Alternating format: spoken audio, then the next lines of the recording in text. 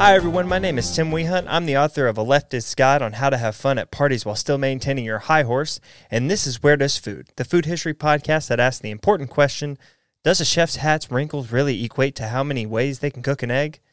That's right, today we're talking about eggs, specifically the chicken egg.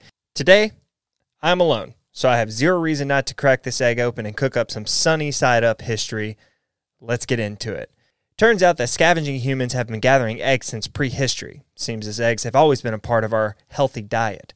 And around 8,000 years ago in Southeast Asia, the red junglefowl was believed to be hybridized with the gray junglefowl to create the domesticated chicken.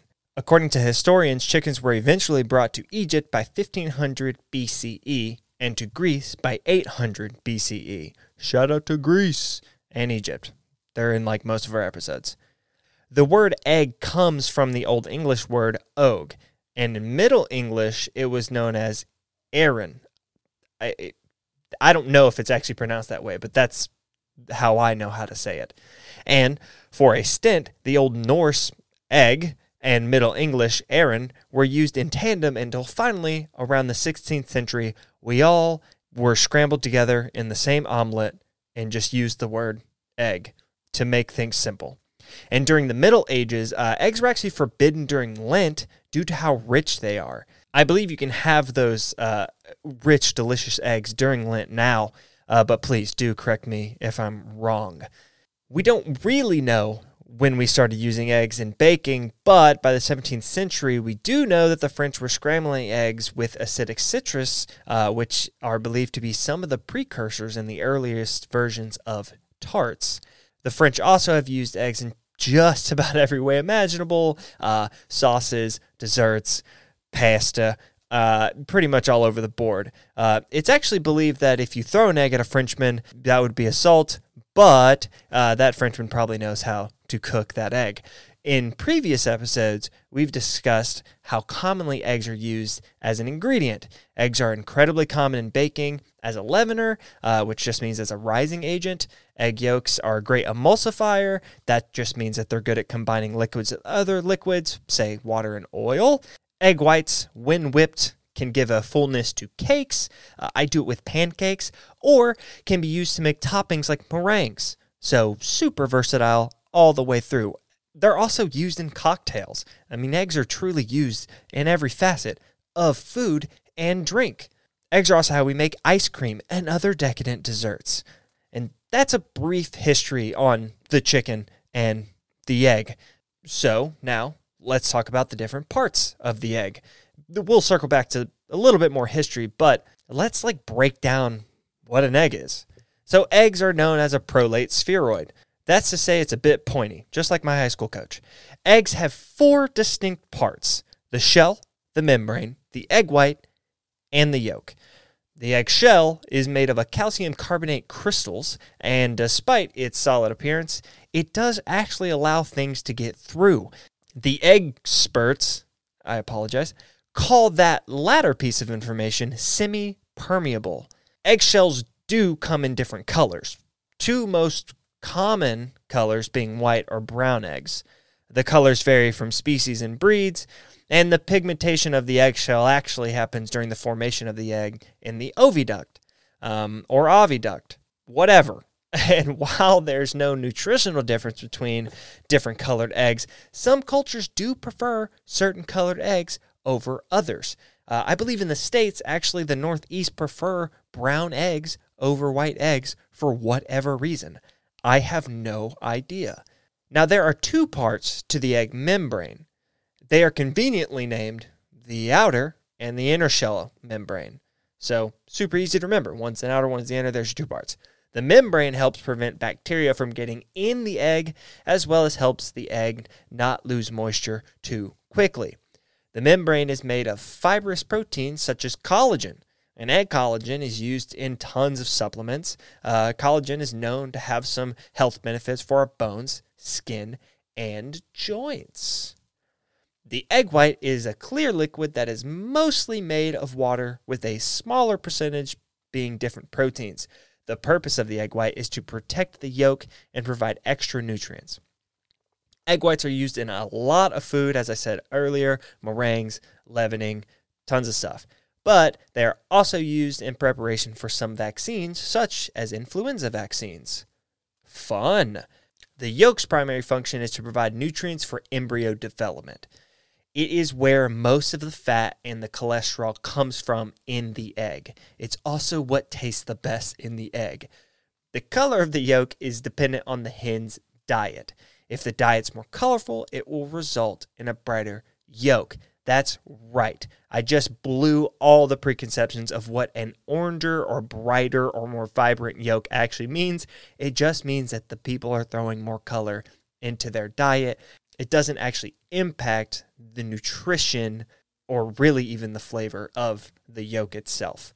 And a surprising fifth part, keeping you on your toes. I said 4. There is actually a fifth part of the egg, and it's called an air cell.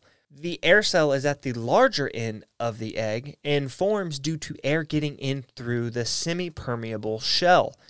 This air cell is how we tell the age of an egg and also how we grade our eggs. To grade our eggs, we shine a very bright light through the egg to measure that air bubble. The larger the air bubble, the older the egg. This process is known as candling. And the freshest grade would be AA, then B. The process of candling isn't as effective on brown eggs, which actually results in an increase of finding those little blood spots in the yolk. It's important to note that the blood spots are not an indication of fertility and are totally fine to eat. Do not throw those out. It is okay to eat them.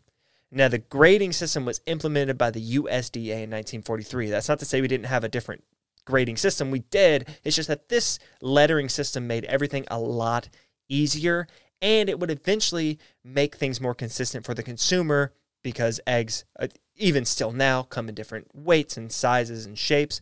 But overall, this lettering would be able to adapt to newer forms of measurement, like 5 years later in 48 when we used this candling method to correspond them to the correct grade. So all in all, this stuff is actually relatively new in the way that we grade eggs to this specific standard. And throughout time, the measurement and what you would classify an egg weight as would change overall. But, this is where we've landed now with, large, jumbo, and small, medium eggs all weighing at a specific point and the grading being done by candling put into the lettering system. Makes shopping for eggs better. Now, what's the difference between cage-free, pasture-raised, and certified humane and organic eggs? We have a ton of different labels on our egg cartons, and what do they all mean? Let's start with cage-free. Cage-free simply means that chickens aren't confined in what would be traditional chicken cages. And that's kind of the only standard here. Most of cage-free eggs come from really overcrowded holding areas. Many of the chickens get debeaked, and it can still be so crowded that the hens don't get to behave normally, leading to starvation and diseases. They don't get to clean themselves, and overall, it can just be really bad for their health. Now, on a brighter note, pasture-raised eggs require at least 100 square foot per hen. So while they may not be on the open pastures on the cartons, they do have some breathing room, and they don't get their beaks clipped off and die of disease or starvation. Another not bummer way of getting eggs is certified humane and organic. Just means that the hens get fed an all-organic diet and had to meet the requirements of organic farming as well as humane treatment of the hens. This is a much more stringent type of auditing. So all in all, the hens are probably taken care of a lot better in that scenario than in others. So if you are privileged enough to buy those more expensive eggs, because they are more expensive, I highly recommend it. The animals that provide for us deserve humane treatment and love, because without them, we would all be floppy little dead meat sacks. So try your best to shop from vendors and places that take care of these wonderful animals that are doing such a service for us. As for the egg carton, it was invented in 1911 by a man named Joseph Coyle. He invented a paper egg carton to settle a dispute between a hotel owner and a farmer.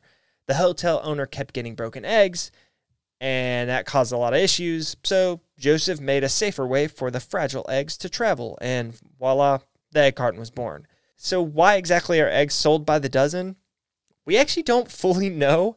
Here in the U.S., it seems that we've done so because it was done in Europe during the Elizabethan times. Seems like it just stuck around for simplicity's sake. Some used to go by weight, and we obviously sell eggs in a lot of different ways. Frozen, only egg whites, totally scrambled. And we sell eggs in a ton of different ways, so sometimes they do get sold by weight. But overall, it just seemed like more of a convenient factor for the industrial standards that we had going forward. So that's why we sell them by the dozen, commonly. Now, to round us with some numbers that we can't put our brains around, and that's the production of eggs per year. So what I found was in 2017, the world produced 80.1 million tons of eggs. I can't even process that.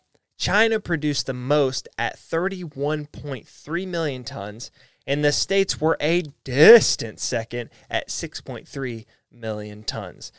Those numbers are just insane, and they mean nothing to me, but I figured I would share them to round off this journey through eggs. That's all I got, baby. That's eggs. When it's solo, we're fast, we're quick. Boom, boom, boom. Facts. You might have to listen to that more than once. I was giving you all the information. But thank you guys for joining me on this little episode of ours. Hope you had a good time. As much fun as I had researching this stuff, I hope you had fun learning it. And next time you're at a little cocktail party, you can just, give people random information about eggs. Surely I'm not the only one that does that. If you want more of this sweet, sweet podcast, you can check us out at shows.acast.com/wheredoesfood. That's our website. Go check us out. All the fun episodes. And there is a support button on that bad boy. If you click on that, you can join our Acast Plus and get these episodes not only ad-free, but an entire day early. It's awesome. It's $5 a month. It's a steal. If you like the music playing right now and at the top, thank my buddy Austin Martin. He helps me make music for this podcast. Not only did he help me make some of the themes or just outright make the themes in past seasons, I always talk with him about music. He's just a good consultant for that stuff. He loves making it. I love making it. So we talk about it all the time. You can check him out on Spotify and Apple Music under the name Meridian Sky. You can follow me on Instagram at Tim_and_Winston. You can follow Elle. That's right, I have another co-host typically. You can follow her over on Twitter at L3_Chapo. That's right, L3_Chapo. It's like actually 3 underscores, not typing out the number and letters of 3 underscores. And you can follow the show at Where Does Food on Twitter. Again, all those links are in the show notes. So if you don't remember any of that, just go over there and click that bad boy. If you don't want to spend any money at all, that's totally fine. You can support us again by checking us out on socials. You can also email us episode ideas, wheredoesfood@gmail.com. Email us some episode ideas. We'll put them down. We'll circle to them eventually at some point. If you don't want to do that, you can just rate us. You can rate us on pretty much anywhere you find podcasts. Give us a rating, and it's sick. That always helps us. You can also just show us to people. Play it for people in your car, tie them up in your closet and play it for them 24/7. Just a couple ideas. Just give me a couple ideas. Help us out. Totally free to do. There you go. That's all I got for you. That's it. Go eat some eggs. Have a good time. Don't eat them raw. They actually don't do anything better for you raw. You can get sick from it, and we actually absorb the nutrients from them better when they're cooked. Last fact about eggs. Enjoy. Have a good one.